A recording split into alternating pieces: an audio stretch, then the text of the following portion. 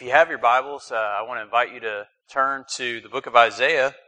We're going to be in Isaiah, starting in chapter 25, verses 6 through 9. And then we're going to move over to Isaiah chapter 65 and 66. So we're going to cover some ground today. So I hope you're ready. Hope you brought your Bibles. If not, should be on the screen. Brother Jared, thank you for putting the slides together for us. What a great report. Thank you, church family, church body, for all the support you guys have done in supporting the Pablo community, the prayers, the financial resources, the sacrifices that go into that. It's great to be back with you this morning. It's great to have my family here. So while you're turning in your passage to Isaiah, I just wanted to give you a quick word about our status, our situation. First of all, I just want to say thank you. So many of you were so faithful in praying for us while I was deployed overseas to Poland. I got your cards, your care packages. I felt your prayers. Thank you so much for those. Those are very encouraging. And deployments are always tough, but those getting those letters, those knowing that you're praying for us, definitely helps us get through those times apart. And it was a good deployment. The Lord definitely opened my eyes to some things, allowed me to serve and assist in ministry to our soldiers over there. It was a very beneficial time.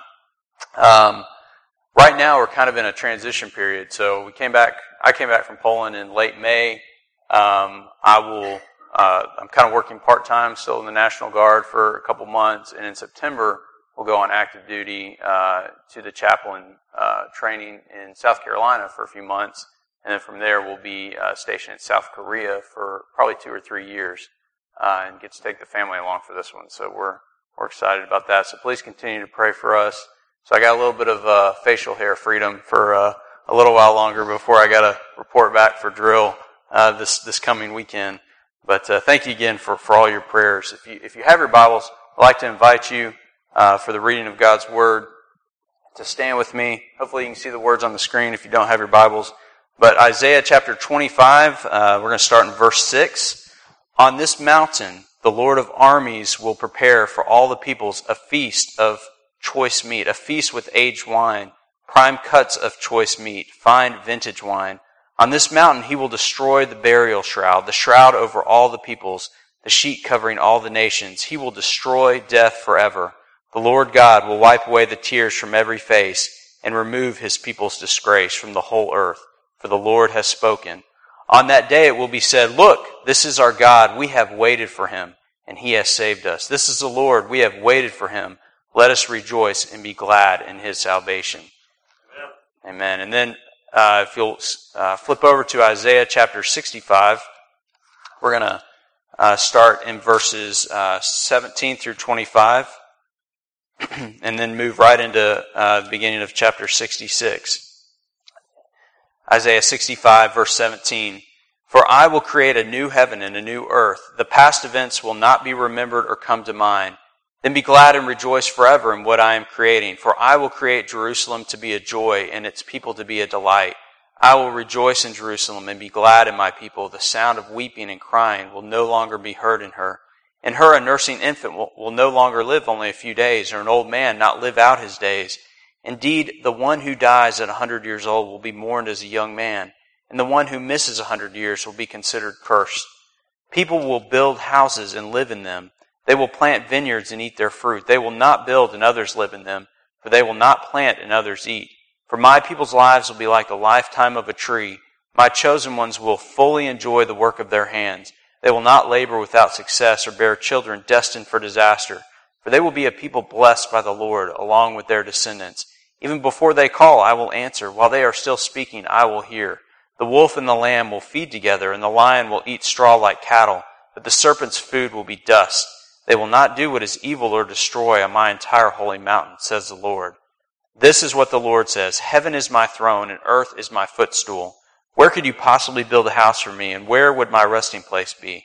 My hand made all these things, and so they all came into being. This is the Lord's declaration. I will look favorably on this kind of person, one who is humble, submissive in spirit, and trembles at my word. And then skipping down to verse 10. Be glad for Jerusalem and rejoice over her, all who love her.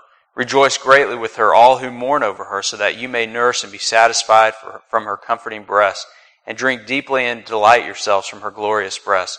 For this is what the Lord says, I will make peace flow to her like a river, and the wealth of nations like a flood. You will nurse and be carried on her hip, and bounce on her lap. As a mother comforts her son, so I will comfort you, and you will be comforted in Jerusalem. You will see, you will rejoice, and you will flourish like grass. Then the Lord's power will be revealed to his servants, but he will show his wrath against his enemies. Look, the Lord will come with fire. His chariots are like the whirlwind to execute his anger with fury, and his rebuke with flames of fire. The Lord will execute judgment on all people with his fiery sword, and many will be slain by the Lord. Those who dedicate and purify themselves to enter the groves, following their leader, eating meat from pigs, vermin, and rats, will perish together. This is the Lord's declaration. Knowing their works and their thoughts, I have come to gather all nations and languages. They will come and see my glory. I will establish a sign among them, and I will send survivors from them to the nations, Tarshish, Put, Lud, who are archers, Tubal, Javan, and the coasts and islands far away, who have not heard about me or seen my glory, and they will proclaim my glory among the nations. They will bring all your brothers from all the nations as a gift to the Lord on horses and chariots and litters, and on mules and camels to my holy mountain Jerusalem, says the Lord. Just as the Israelites bring an offering in a clean vessel to the house of the Lord, I will also take some of them as priests and Levites, says the Lord. For just as the new heavens and the new earth which I will make will remain before me, this is the Lord's declaration, so your offspring and your name will remain. All mankind will come to worship me from one new moon to another, and from one Sabbath to another, says the Lord. As they leave, they will see the dead bodies of those who have rebelled against me. For their worm will never die, their fire will never go out, and they will be a horror to all mankind. This is the word of the Lord. Thank you. You may be seated. Father, may the words of my mouth and the meditation of my heart be pleasing and acceptable in your sight. O Lord, you are my strength and my Redeemer. Amen. So the title of my message today is A Rendezvous with Destiny. And I think as we look at this passage, God brought this idea, this word rendezvous came to mind, and this phrase rendezvous with destiny came to mind. And when I think about that phrase, well, first of all, what comes to mind when you think about it? A rendezvous with destiny. Something coming together? Yeah, like a meeting place. It kind of captures the imagination a bit. And for me, being an Army guy, when I think of Rendezvous with Destiny, the first thing I think of the 101st Airborne. Because if you know anything about their history, the 101st Airborne was formed in World War II. And their commander, he wrote a letter to his paratroopers. They're getting ready for their first big test. Their first test was D-Day, which we celebrated 70 years ago. And the 101st had a very instrumental role in that operation. But he said, the 101st, because it was a new unit, didn't have a lot of the history, a lot of the heritage that, like the 1st Infantry Division and a lot of other Army units had. But he told his soldiers, he said, we have a rendezvous with destiny. Basically, he was inspiring his soldiers. He said, we are going to do great things. And God has used the 101st. He used them. They had a very important role in the D-Day, in the success of the D-Day operation. And seizing key bridges behind enemy lines. If anybody's ever seen Band of Brothers or read the book, you'll know a lot about their history just from that World War. And they continue to have a very impactful history. And so they had a rendezvous with destiny. The second thing I think of when I think of the phrase "a rendezvous with destiny," I think of Ronald Reagan in the 1960s. Ronald Reagan gave a important speech. It was called "The Time for Choosing," and basically at that time there was a lot of conversation about how to respond to the Soviet Union, and this is during the midst of the Cold War. And so there were some policymakers and people thought we need to kind of try to get along with the Soviet Union. We need to appease the Soviet Union, is what critics would say. And then others were saying, no, we need to double down on what made our country great. We need to, shore up our faith in God, that He is with us. We need to go back to our first principles, and really, focus on what our founders believed. And we need to confront the Soviet Union. We need to challenge the Soviet Union. And this was Reagan's kind of the crux of his speech. He said, "We have a rendezvous with destiny. Our legacy, our children are going to be impacted by how we confront this challenge." And so Reagan was really trying to galvanize the country and really trying to unite the country. This is before he really had even entered politics. I guess this is probably maybe his first major political speech. But that was his phrase, and he used this phrase, a rendezvous with destiny. Well, as I look at these passages, and as we looked at these this morning, what I see here is that God has a rendezvous with destiny. And God has a rendezvous with destiny and really a few different ways. And I think we're going to see this as we look together at these passages. But the first way that God has a rendezvous with destiny that we see from this passage is that God has a rendezvous with the curse. And we all know, as Cindy shared with us this morning, we know we live in a fallen world. We sang about that as Jared, Faith, and Paul led us, that we live in a broken place. I love that song, "Is He Worthy?" We know that things are not the way they should be. We know that there is evil around us. When I think about the curse, I think of thermodynamics, okay? And I'm not this really scientific guy. There's some brilliant scientific minds in this congregation. I am not one of them.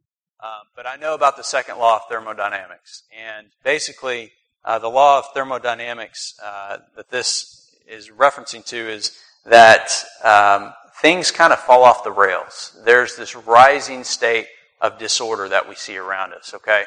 And so to give you some examples of this, if I go and park my car in the Walmart parking lot, for any length of time, my car is probably going to end up with some dings or some scratches, and that's nothing against Walmart. If I park at, Neyland Stadium or wherever, we know that things are probably not going to go well eventually with some of our possessions. I think of Bethany. Bethany works tirelessly in our backyard, pulling weeds out of her flower beds.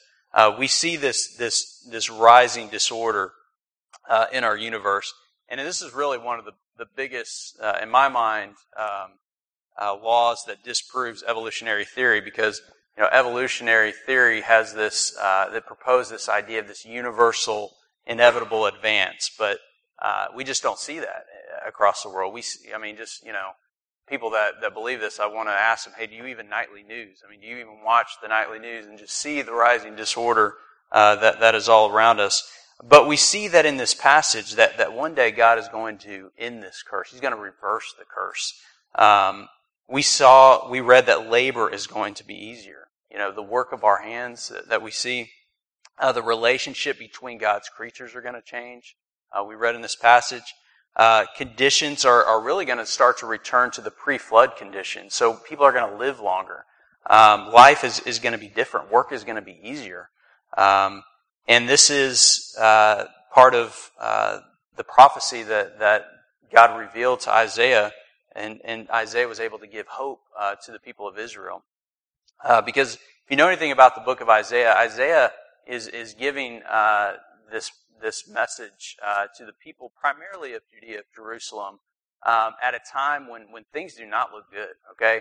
They're seeing the empire of Assyria and Babylon are on the rise. The northern kingdom has already been destroyed. There's this sense that things are in decline. Things are not going well for the southern kingdom either. But Isaiah is giving the people hope, and God's revealing this message to him.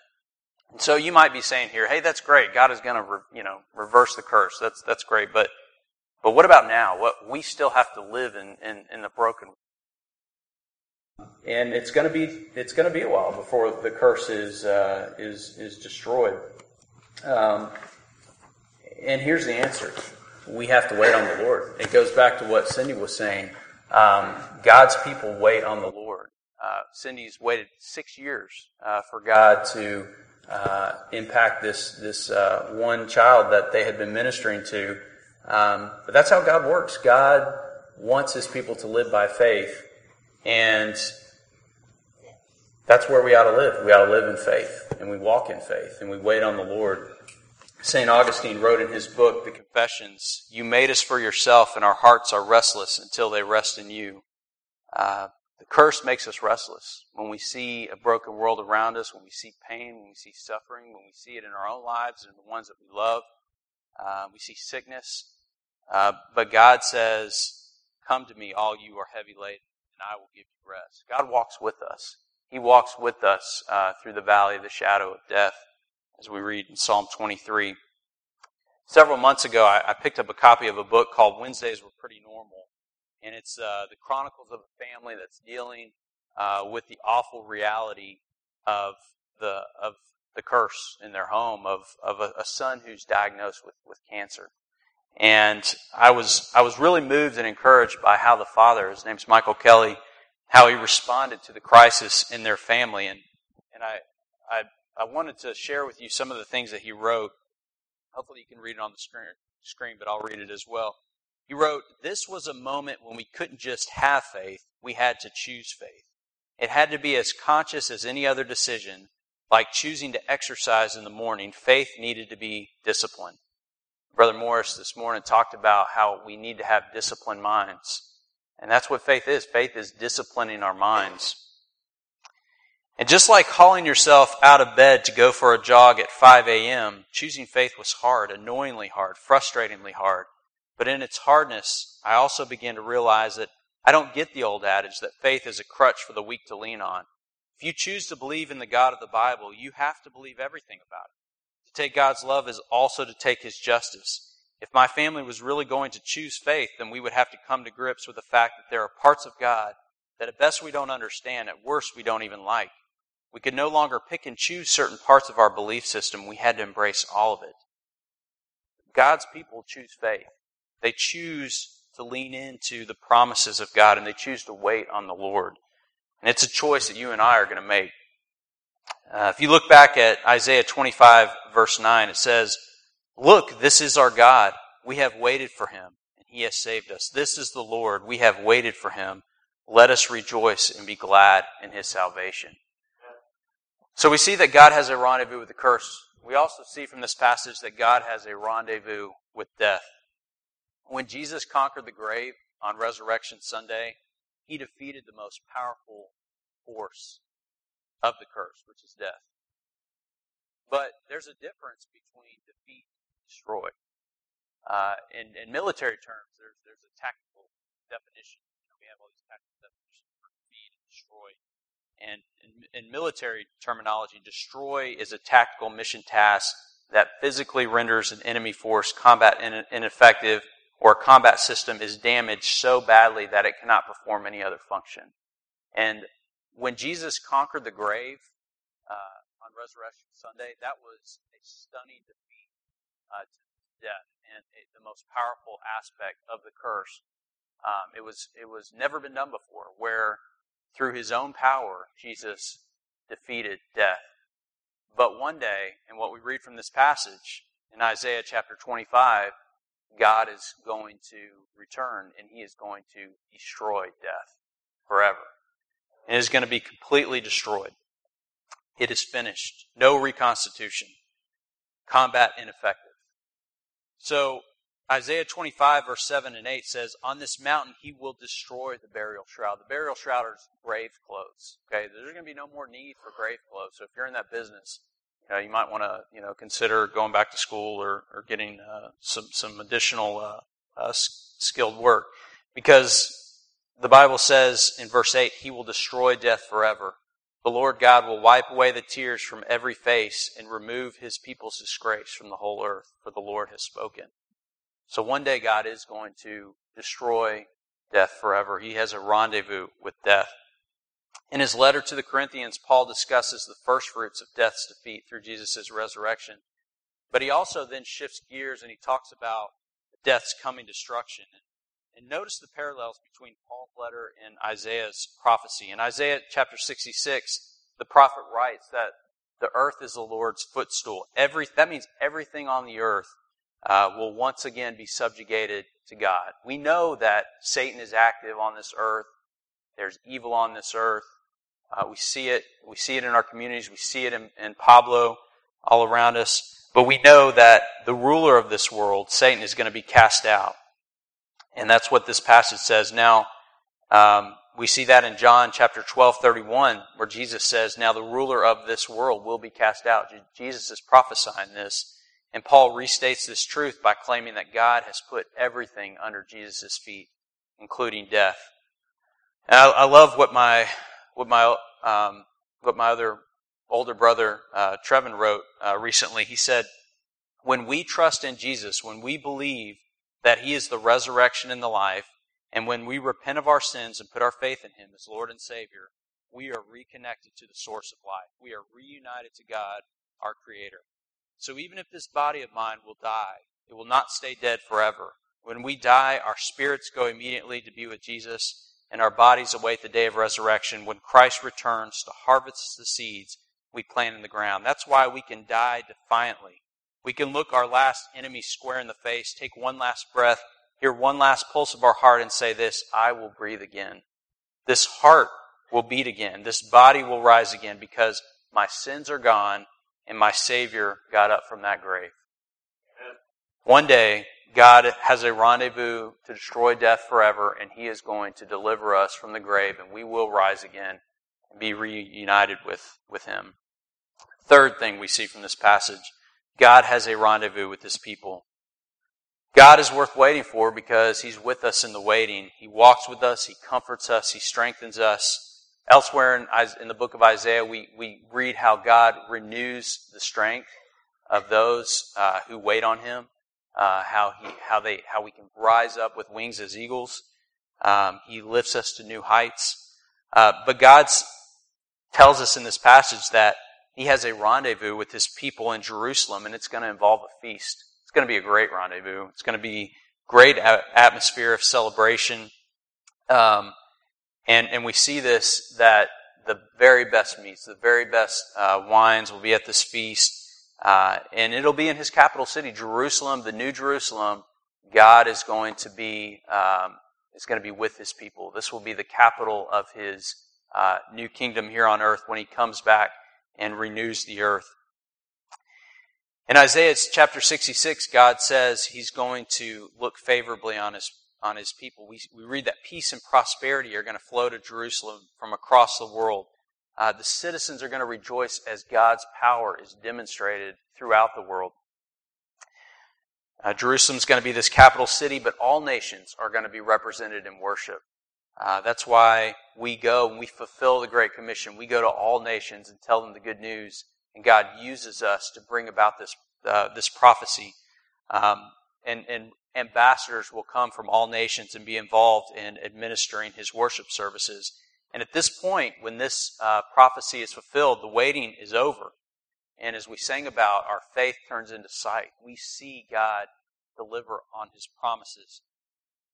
Now note how God defines His people, the ones He looks favorably on. And we see this in Isaiah chapter 66, verse 1 and 2. I will look favorably on this kind of person, one who is humble, submissive in spirit, and trembles at my word. When I read this passage, I think of so many of my brothers and sisters here at Haven who are humble in spirit, and they serve humbly. They're serving some right now in the nursery, or served earlier teaching Sunday school, by going on the Montana mission trip. They have respect for God's word. They teach God's word, and so many of you were involved in this, teaching VBS over the past few weeks. But they also, God's people, submit themselves to the leading of the Holy Spirit by having accountability, and they guard their marriages, they guard their families by being sensitive to God's Spirit. So God's people are marked by humility, submissiveness to the lordship of Jesus, and reverence for God's word. God has a rendezvous with His people. He will deliver on His promises. He is worth putting our faith in His character, His promises. And lastly, we see that God has a rendezvous with the wicked. We see this in Isaiah chapter 66. So we just discussed the DNA of the righteous, the three things that define the righteous. So what is the DNA of the wicked? Well, it's the exact opposite.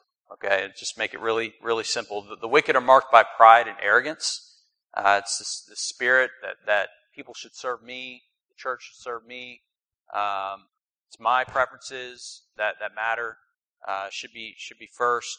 It's rebellion toward God. It's a rejection of God's word. And the Bible says that their destiny is eternal death. God will destroy the wicked by fire and sword. And they will be a horror to mankind. God's justice is going to be executed. God's justice is going to be carried out. Now, when we look at this passage, we think, well, I don't know. I kind of identify with the righteous. I don't really feel like I'm a wicked person. I feel like I'm a pretty good person. We want to kind of define, these definitions ourselves. But God gives the definitions. I mean, we are either going to fall into the righteous category or the wicked category. And we see this in the New Testament, where Jesus has this dialogue with this rich young ruler that approaches him. We see this in Mark chapter 10, in verse 18. The rich young ruler approaches Jesus and he says, "Hey, good teacher, what must I do to inherit eternal life?" I want to be one of the righteous, is basically what he's telling Jesus. How do I guarantee this? And Jesus stops him right there. He says, "Why do you call me good? No one is good except God alone." So right from the beginning, Jesus is kind of cutting right to the heart of the matter, and he's saying, well, let's define good here. Really, the only one who gets to define good is God, because he's the only one who is good, who is perfectly good. So the rich young ruler, when he approaches Jesus, he thinks, I'm a pretty good person. I've done some good things. I've kept all the commandments. Well, Jesus heads him off at the pass here by emphasizing that, no, you really haven't. No one is good. Keeping most of the commandments or all the commandments some of the time is not keeping all the commandments.